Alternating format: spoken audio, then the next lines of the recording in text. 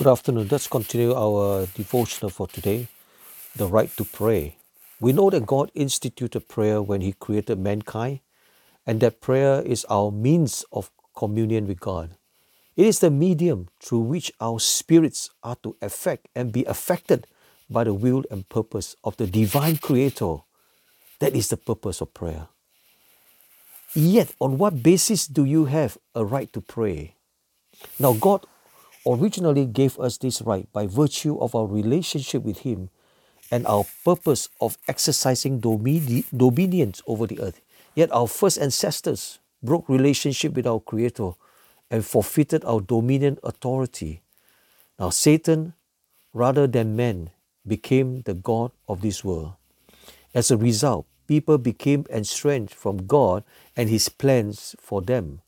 This left them feeling isolated from God, unsure of where they stood with Him, unclear as to what God wanted to do for and through them, and without a sense of purpose. Now, do these results sound at all like your own prayer life? If so, you must realize that your concept of prayer has been influenced by the effects of the fall. However, God wants to give you a new outlook on prayer, one that confirms your right to pray and reflects His purposes for redemption as well as creations. It was not until I understood God's principles of purpose and faithfulness that I began to grasp the nature, philosophy, and the foundation of the concept of prayer and to experience the positive results of prayer in my own life.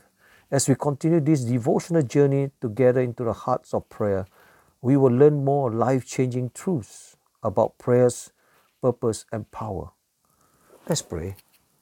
Father, open my spiritual eyes so that I may understand how vital my right to pray is to my Christian life.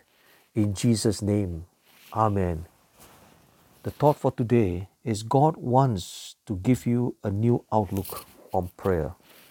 God bless you, and let's continue our devotions tomorrow. Thanks.